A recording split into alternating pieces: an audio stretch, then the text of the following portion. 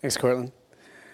There's that moment when he starts talking and reading a message from Darren that there's probably a bunch of you out there realizing for the first time, oh, Darren's not here. I could have slept in, could have done all these things he would never have known. He's the whole way in Togo. Probably also asking, how did he send a text message from Togo? 'Cause that does work.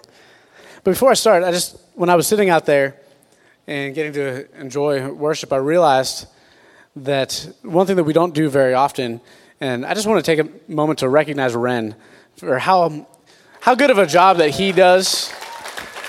And, he's not the kind of person that wants anybody to say those kind of things, but, even right now, the last 2 weeks, he's had to deal with a blown speaker, and we have one on order, and it hasn't come in yet, but the fact that he's just so diligent and serves us every week, I just felt like honoring him. So, yeah, you're stuck with me for the next little bit. But I promise, it won't go too long. We'll get you home. You can eat lunch. You can watch some Olympics and get you back to probably what's, in the forefront of most of your people's minds, which is, debating people on whether or not we should eat at Chick-fil-A or not this week. I'm just kidding. I'm not going to go anywhere else for that. Before I start, I want you guys to think of something. If you'll do something with me, close your eyes and think of something. No, you don't have to close your eyes. I've never done that when I spoke, but I just wanted to see if it works, and it does work. But I want you to think of a time of your life when you had something that was pressing. Maybe it was a conversation you had to have with a boss or a coworker, a spouse, some situation in life that was coming up that you were really, really worried about. I'm going to give you a couple minutes to think about it because I'm actually going to ask you to share a couple volunteers to tell, one thing or something like that. Now, I want you to think of a time that ends up completely positive or where you thought this was going to be a really negative experience. I'm not afraid of silence, so I will stand here if nobody volunteers in a couple minutes to just give you a heads up. So here's an example. A few years back, I was working a job, and I was sitting in bed, and I knew that the next morning I had to do a presentation to a boss, to my boss. He was a CEO, and it was going to be a very uncomfortable conversation because he had presented something the week before, and I was supposed to run with it, but I'd been given some information and did some research, and I realized that it was the wrong decision. Now, we've all been in those places where when you're not in charge, you have to do that anyways. But I felt like I really needed to make a strong case for us to not do this because it was going to cost us a lot of money. So I remember sitting there all night. I just couldn't sleep at all, just sitting there thinking in my head, all right, here's what I'm going to say. Oh, of course he's going to get mad. And you start going through the list of consequences. It's kind of similar to like if you're not feeling good and you go on the webmd.com and all of a sudden you have cancer and like instead of just a cold. It's that same thing. Your brain just keeps going. So I get up the next morning, and I realized that there were two things that, for me, personally, make me feel confident when I go into a meeting. One is if I feel comfortable in what I'm wearing, put on a nice shirt, maybe iron it. Amber's looking at me, you would never iron it. That's true, I wouldn't. But I might wake you up to have you do it. And then the second thing is, a good power beard, but that's just me. And I didn't have that beard that day, but I did have the nice shirt. So I walked in that day, and I walked into his office, and I was like, hey, do you have a sec? And he's like, yeah, I do. And he was sitting there answering email and, barely paying attention. And I was like, well, I need to tell you something. And I laid out this presentation. Here's the research that I've done. Here's what I've found. And I think we're wrong to go this route. And then I stood there. Just kind of looked at him, and he did one of these. Uncomfortably long, like 10 seconds that seems like it's like 3 years. Just sitting there, and finally he goes, yeah, that makes sense. Make it happen. And I walked out, and I was just like, I just spent like a week, ever since he announced that, just worried about this situation. And then in one sentence, he just, yeah, that makes sense. And just walked out. I didn't know how to handle that. It was just kind of like you wanted more resolution, but for me, that was good enough. Did anybody think of an example in your life? Anybody? Somebody have. All right. Okay, bail me out here. I'm going to have one more person, so. No, I just went through that this last week. I was selling my truck, and the guy kind of haggled me down a little bit more than I wanted to be haggled down, and that was on, I think, a Tuesday. I was bringing the truck to him on a Saturday, and then on Thursday, my brakes started acting up on my truck. And on those trucks, the brakes, it cost you $1,000 to do the front two brakes. You take them in. So I was anticipating not getting any more money, that he was going to haggle me down some more. So then the moral dilemma starts, and it's like, well, do I really tell him? You know what I mean? He might not notice until, it's intermittent, but then I had to face that, doing the right thing kind of thing. So I anticipated going in there and getting, less money than I wanted. And it was kind of funny because I prayed right as we pulled into the parking lot, and I was like, God, I'm going to do the right thing, and it's going to suck. So what do you want to do with it? So I went ahead and that was it, and I go in there and I tell the guy, hey, look, this is what's going on. He says, oh, no worry, no big deal, and I was like, you sure? You go drive it first, make sure you don't want to rip me off for some more money or whatever. So he has this, and I'm telling her, she's in there getting the check. I'm like, well, hold on, he's going to try to talk me out of some more money, and the buddy got in the truck, drove it down the street, said, don't worry about it, whatever. So I got what I expected to get, and it wasn't, a big thing, and it was the same thing all night the night before, and that whole, from Thursday, Friday, and Saturday, the whole time I'm like wrestling with this moral dilemma of doing the right thing, and it worked out great. And they want to do fishing charters and buy our furniture. And they're going to buy the couch. Oh, and they want to buy furniture? Wow, that's amazing. And if you're like me, you're all jealous that you couldn't buy that truck, because that's awesome. Anybody else? On this side? Anybody want to bail me out? No? Okay, Adam will bail me out. I got you. I play in a band called Stellar Cart, and we started playing shows in 2005, and I think it was 2007 we got the invite to go play over in the Netherlands, and it's this big event that they do every year, and it's inside this indoor soccer stadium for 36,000 people, and we'd been playing shows for like anywhere from 25 to maybe 500 people, and so I was like, this is going to be great. And so it just keeps building, though, because they're like, oh, yeah, and it's going to be live telecast throughout the entire nation of the Netherlands. I'm like, okay. And it's going to be webcast, so there's going to be millions of viewers all over the world. I'm like, oh, awesome. And then I find out once we get over there that we're the last band to play. Like, Chris Tomlin's playing before us, and like there's all these other bands that are playing that are really good. And so we're the last band, and they're like, we believe you guys are going to rock it out. And I'm like, okay.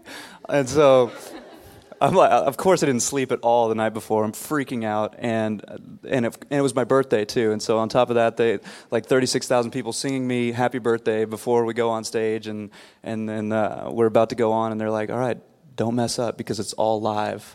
And we can't do any redos. I was like, okay. I'm like, don't break a string, don't miss a note, don't forget a chorus. And so, and then we finally got out on stage, and I was just shaking, I was freaking out. And then once we started playing, everything was okay, and it went fine, and everybody loved it. But that was the most freaked out I've ever been, and didn't sleep for like 48 hours before the show. Thanks, Adam. What's actually funny about that story is last week, Amber and I and her sisters, we had some friends in town from the Netherlands and Belgium who we met when actually we were on tour with their band Everlife when we were playing. And actually, I was telling Adam that while we were over there, one of the questions, and we had a question and answer time during one of the shows was, are you guys boyfriends? Is Stellar Cart your boyfriends? And so last week when they were here, he was over there and they were all disappointed. But there's some really good examples. Tim Bassanio, he's not here today, but a few years back, he was actually my pastor. And during one of his messages, he actually said something that I'll never forget for the rest of my life. He said, life is full of massive problems, most of which will never happen. And remember, he said that, and I wrote it down, and I've told him since, and he's like, I said that? I'm like, yeah, Tim. If you know him, that's not really shocking. But it's true. Life is full of massive problems, most of which will never happen. You think about it in the shower, you get yourself all worked up. This is going to happen. This deadline's never going to be reached. And you always, not always, but most of the time, you end up reaching it. When Majid was here, I guess a couple months ago, he said something while he was speaking. He said he doesn't speak about things like cussing. because he struggles with it.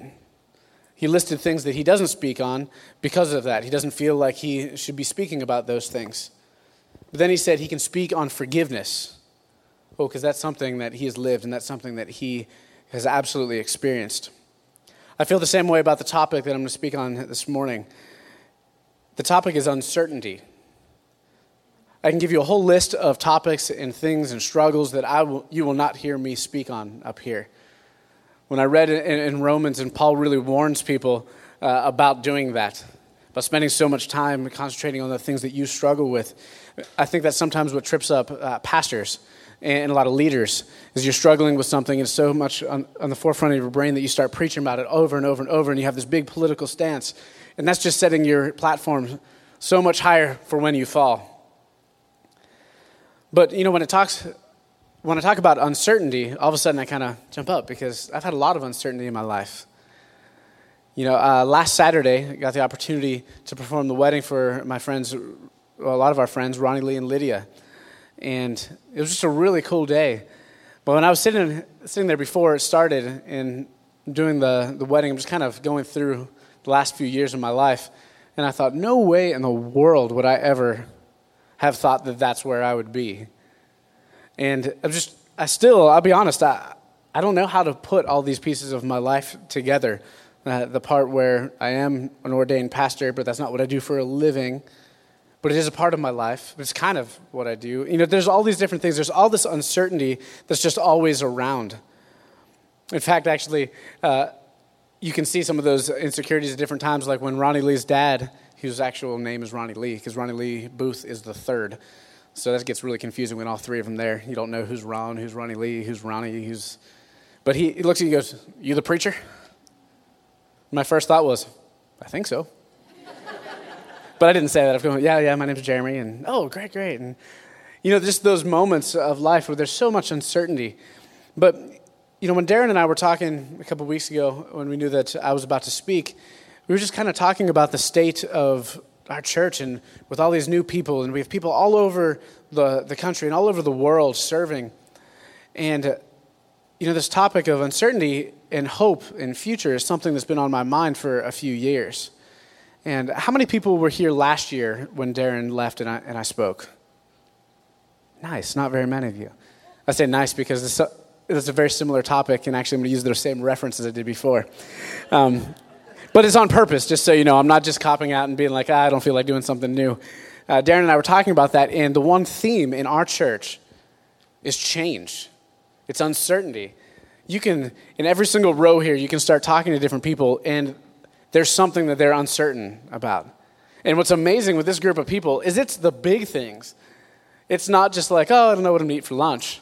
It's like, I don't know where I'm going to live tomorrow. What state am I going to be in? Am I going to go to another country? It's like these are huge, huge things that are on the forefront of people's mind. So whenever I first got ordained, I started thinking about how to study, because I really wanted to learn how to study.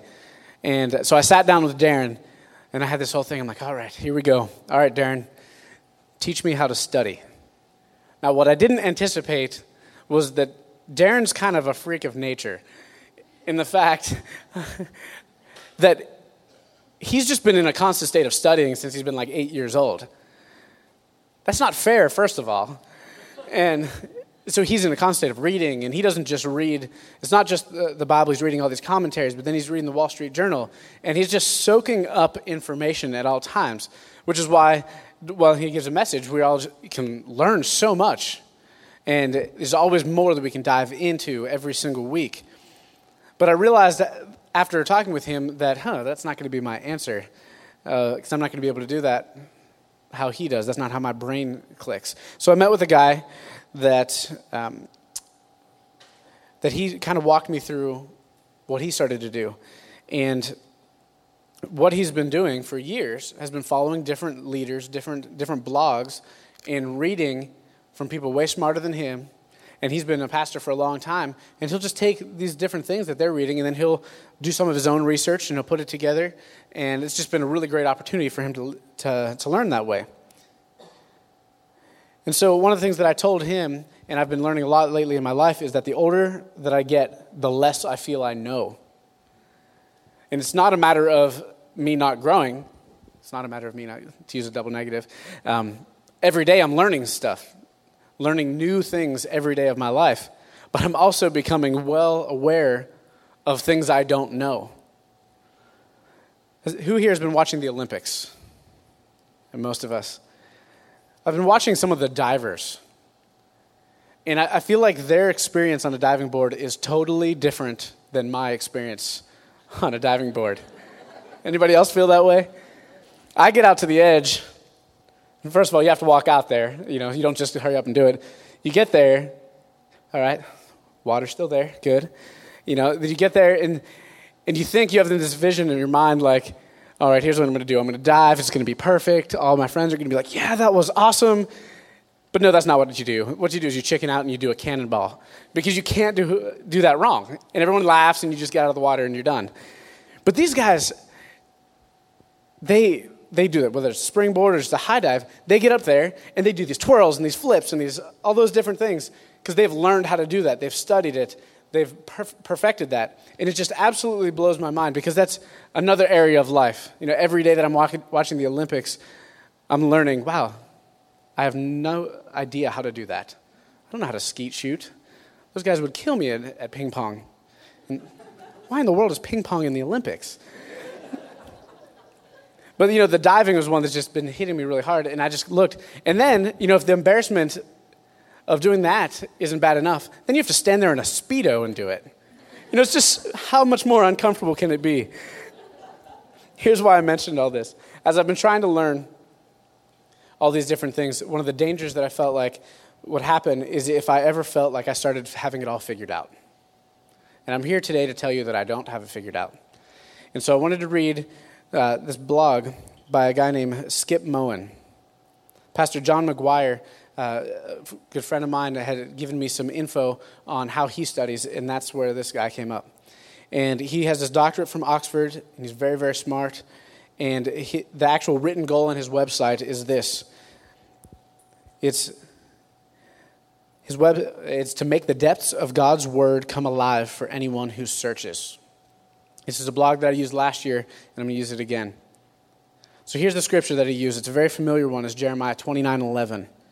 So, for I know the plans that I have for you, declares Yahweh. Plans for welfare and not calamity, to give you a future and a hope. A lot of us have heard that many, many times. But what this blog was written about is actually something that just blew my mind. So what he does in Scripture is he'll take the words, the actual Scripture, how it's laid out, then he'll take the words and he'll find either the Hebrew or the Greek, but he doesn't just translate them straight. That's easy to do. You can find a lot of websites to do that. But what he's has become his specialty is he takes those words and he also takes the twist and he starts learning how the Hebrew people or how the Jews of that time would actually have understood that word. Because sometimes that's a big difference. Something will say the difference of a word might mean something, up north, even versus the south. When I first moved here, I worked for a finish line, and I asked the guys to sweep the floor. And I came back, and I'm like, there's stuff everywhere on the carpet. Because I grew up using the sweeper. For them, sweeping was using a broom. See? And Shannon's like, yeah, it's a broom. So, just those little words that can mean something totally different. So I want to read this, and I'm going to read just bits and pieces of it because I've realized that after I've read a lot of it, you need to read it like 5 or 6 times to get everything. So I'll just kind of touch on the highlights. All right. I know the plans I have for you, plans to prosper you and not to harm you, plans to give you a future and hope. The last part of this verse reiterates the intention of God's plan. God has 2 goals in mind. The first is a future. The word is a heart. What is unusual about this word is it literally means afterwards, backwards, or after part. So how can this be about the future? H.W. Wolf says that the Hebrew concept of time is like a man rowing a boat. He sees where he has been, but the future is toward his back. He backs into the future. It is entirely unknown to him because it is behind him. This picture has a very powerful theology in it. First, God must set our course since only He can see behind us. But secondly, we have as our guide what we see, the course we have been following. We see the past because we are facing it. The past is in front of us. No wonder our history with God is so important. It is not just about where we came from. It is the visible guide for our course in the future. Finally, there's a great connection with the idea that we must trust God's direction and not fear. If we are backing into the future, we must trust the guide. We cannot see where we are going, but he can. There's a tremendous example of this word in a story from Genesis, when Lot and his wife ran from the destruction of Sodom. They were told not to look back. Lot's wife did look back and saw her future. She died there. Looking back was a choice not to obey the guide who was taking her out of harm's way. So much of our lives are consumed with trying to control what is in the future, how we're looking ahead. There's certain times of life that you can do that, but there's quite often times that you cannot. For me, when I think of a time in my life when I knew the future and I was running towards it, is whenever I knew that I was going to marry Amber. Because there wasn't anything that could step, between that day and me. And if you ever want to hear funny stories, ask me about the producers who tried to step in between there, because they got a talking to. But there's so many moments in life that we have no idea what's facing us. That part where it said the Hebrew concept of time is like a man rowing a boat. He sees where he has been, but the future is toward his back. He backs into the future. It is entirely unknown to him because it's behind him. This last year, whenever I was reading that and just really thinking about it, I started picturing a rowing team. In the Olympics, if you've watched that, it's a pretty amazing thing. I don't think that a lot of the huge groups rowing teams have been aired yet, but there's been a lot of the doubles. But I found this video last year, and we showed it, but I want to show it to you again. So Jonathan, if you have that ready.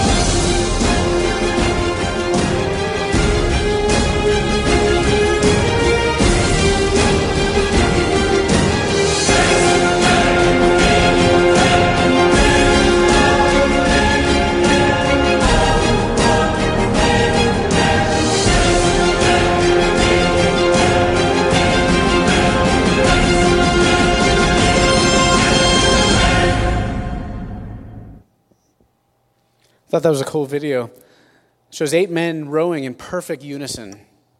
They're all unique and independent. They could stop rowing at any point. They could get out of sync. How do they know where they're going? Fitness, even breathing, are all important to being effective. Of course, they practice like crazy. They have special machines that even build their muscles in a certain way to correct for the rowing motion. But if you notice in that picture, that's the type of rowing that has a guide. There's somebody in the front with the headset on that's giving commands.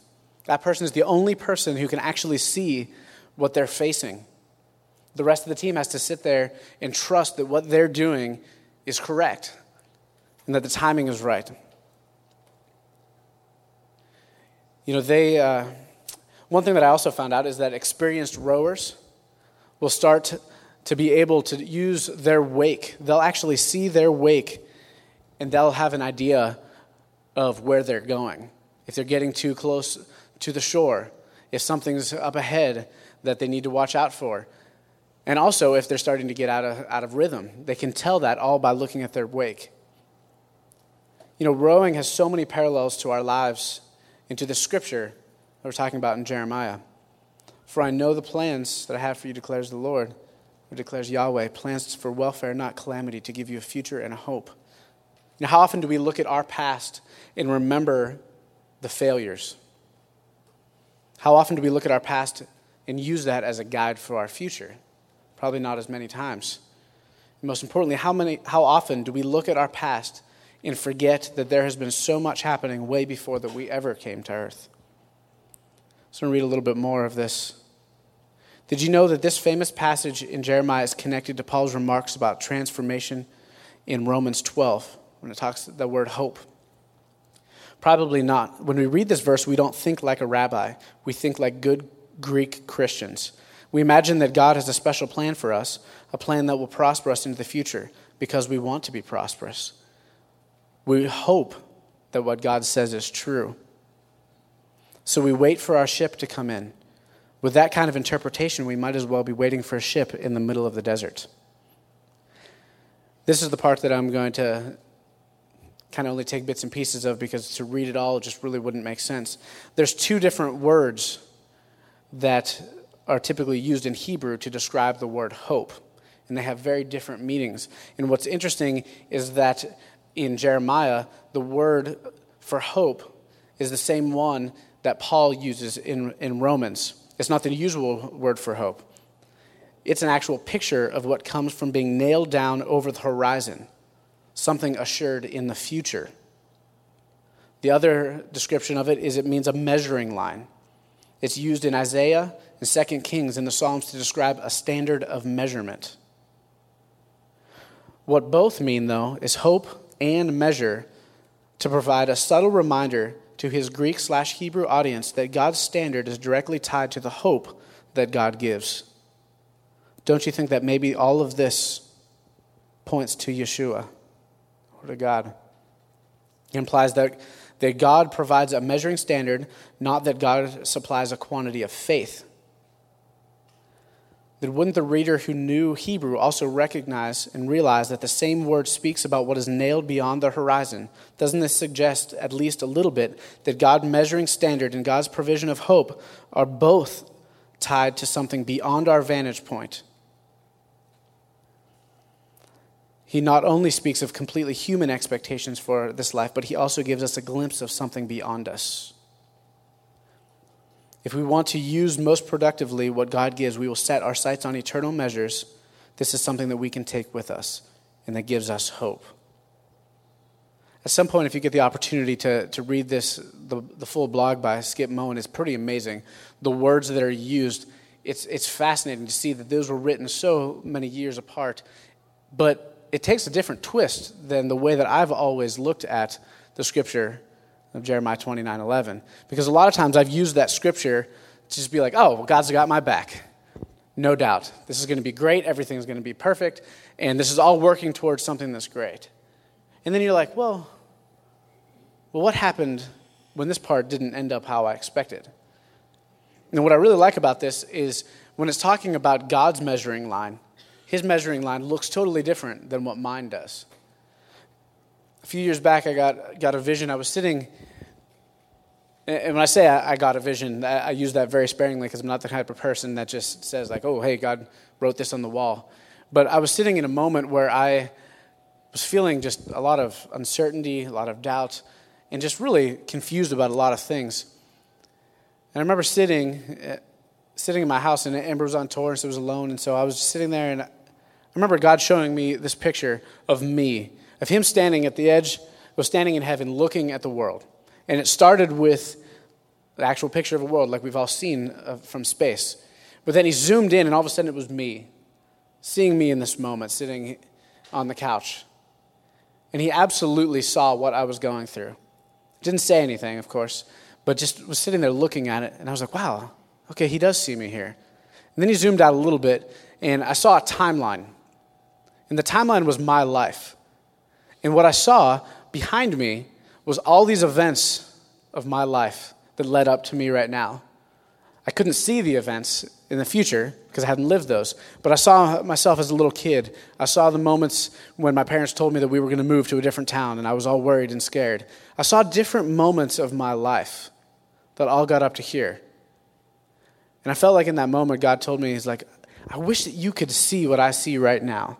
How this moment right now that you're experiencing, this hurt and this frustration, is one of the key things that you're going to go through the development of who you are to make you into this person.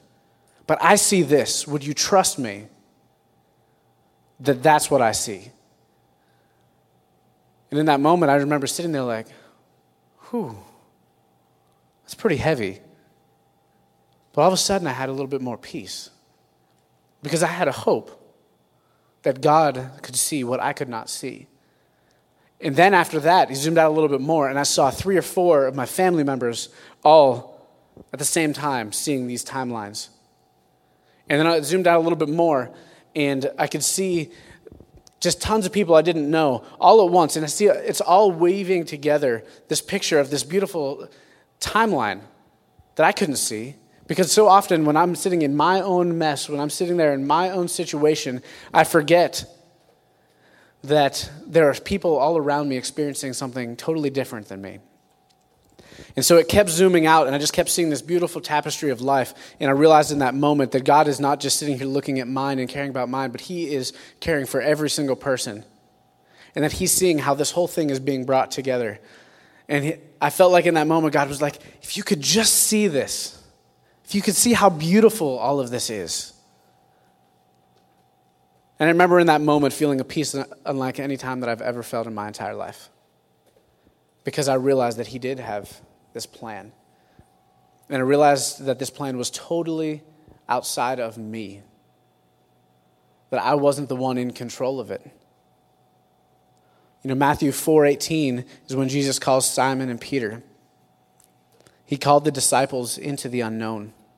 They couldn't see the future at all, but they were staring at the Son of God. They trusted him with their future and their lives. You know, Jesus died on the cross 2,000 years ago, so we don't have to be scared of the future. If you read the end of the book, we win. He wins. We know our future. The last part of that scripture is the word hope. For me, in the last year, the word hope looks totally different than it did in the past. And it's because of what I now do for a living. And the word hope is absolutely tied to the very core of actually our mission statement. I work full-time for Dave Ramsey, and I'm a church advisor. So I work with churches and help them get started with Financial Peace University. You know, part of the mission statement is providing hope for everyone. Because what happens, kind of walk you through a lot of my day, I'll be sitting there talking to somebody who's requested information. You know, it might be a pastor, it might be a leader, and they typically have some reason behind why they want to start our class. And a lot of times the pastor will be like, oh, well, our church is really struggling. And we can't see how it's going to get any better. So we figured we probably should do something about that. There's always that part. It's either one or the other. The other extreme is, I took this, it changed my life, and I now want to share this with other people. So that's typically what happens at the start. But what's really amazing, it's my favorite part about my job, is I get these emails, I get these phone calls after the class is done, and it's a totally different conversation. Because typically they'll be like, hey, I just wanted to let you know that these members of our class, you know, they paid off $30,000 in 3 months by selling some things and working hard and putting a plan together. And even on Friday, I had a pastor that sent me an email. That he was one of the ones that was extremely skeptical, barely replied to anything. You know, one of those people that request info from you, and then when you call them back, they act like you did something wrong for calling them. And he said, hey, I just want to let you know that my wife and I in the last 3 months have paid off $18,000, and we can now, for the first time of our marriage, actually see hope. And it's amazing. So for me, when I hear the word hope, I instantly realize a few different things. I've seen the impact of what, like a personal budget does for Amber's in my life, how much it's changed and given us hope, that we can actually see a future. And I didn't just say that to be, a little commercial for FPU or for Dave Ramsey, but it really goes in parallel.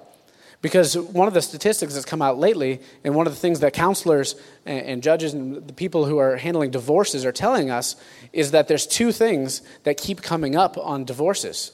When people sign the divorce papers, there's 2 things that keep coming up more than ever before. One is money. The other one's Facebook, actually, believe it or not. But money is one of those things that's, when you don't have any money and you're up to your eyes in debt, you don't feel like you have hope. At all. In fact, you feel overwhelmed. So when I keep thinking about hope, that's why I keep going back and forth with these. Because, you see, God gives us hope in every area of our life. Whether we're dealing with finances, whether we're dealing with a marriage, whether you're dealing with a job situation, there is hope. It's just trying to figure out and sort through all the mess to see what God sees in front of us. As the worship team comes up, I want to close with something. Have you ever seen somebody in your life who you can tell without a shadow of doubt has hope? Have you ever seen somebody like that? I think for me, the biggest example, I know we keep talking and I keep bringing up the Olympics, but how about Michael Phelps? I mean, seriously, has there ever been anyone else who, when he gets up on that starting block, has more hope? And what's really interesting is when you zoom in on his face, and of course they've been doing that, the look on his face is not just like a boxer, eye of the tiger type of Rocky type thing. Most of it is almost looks like he's scared to death because he has an absolute respect for what he's about to do. But at the same time, there's no doubt that he has zoned out everybody else in the world because he is confident in what he has done. His training has been fantastic. It's been better than anyone else. And he is confident in what he's about to do. I say that's worked out pretty well for him, considering he has 22 medals and 18 of them are gold. But, the thing that I kept thinking about whenever I was putting this together, because I started thinking, there's probably some people here who do feel a lot of hope in a lot of areas of their life. And there's probably people here who feel like they don't have a lot of hope. Whether you're struggling or you feel good, that's both. It can be there. I didn't say that right. Hope can be there or it can be absent at the same time. So us as a church, how can we change that? How can we be a light? How can we offer hope to others? Here's the challenge. Knowing the stories that I've heard from you guys, and the stories that I've heard from a lot of other people, we could all use some encouragement. So let's start there.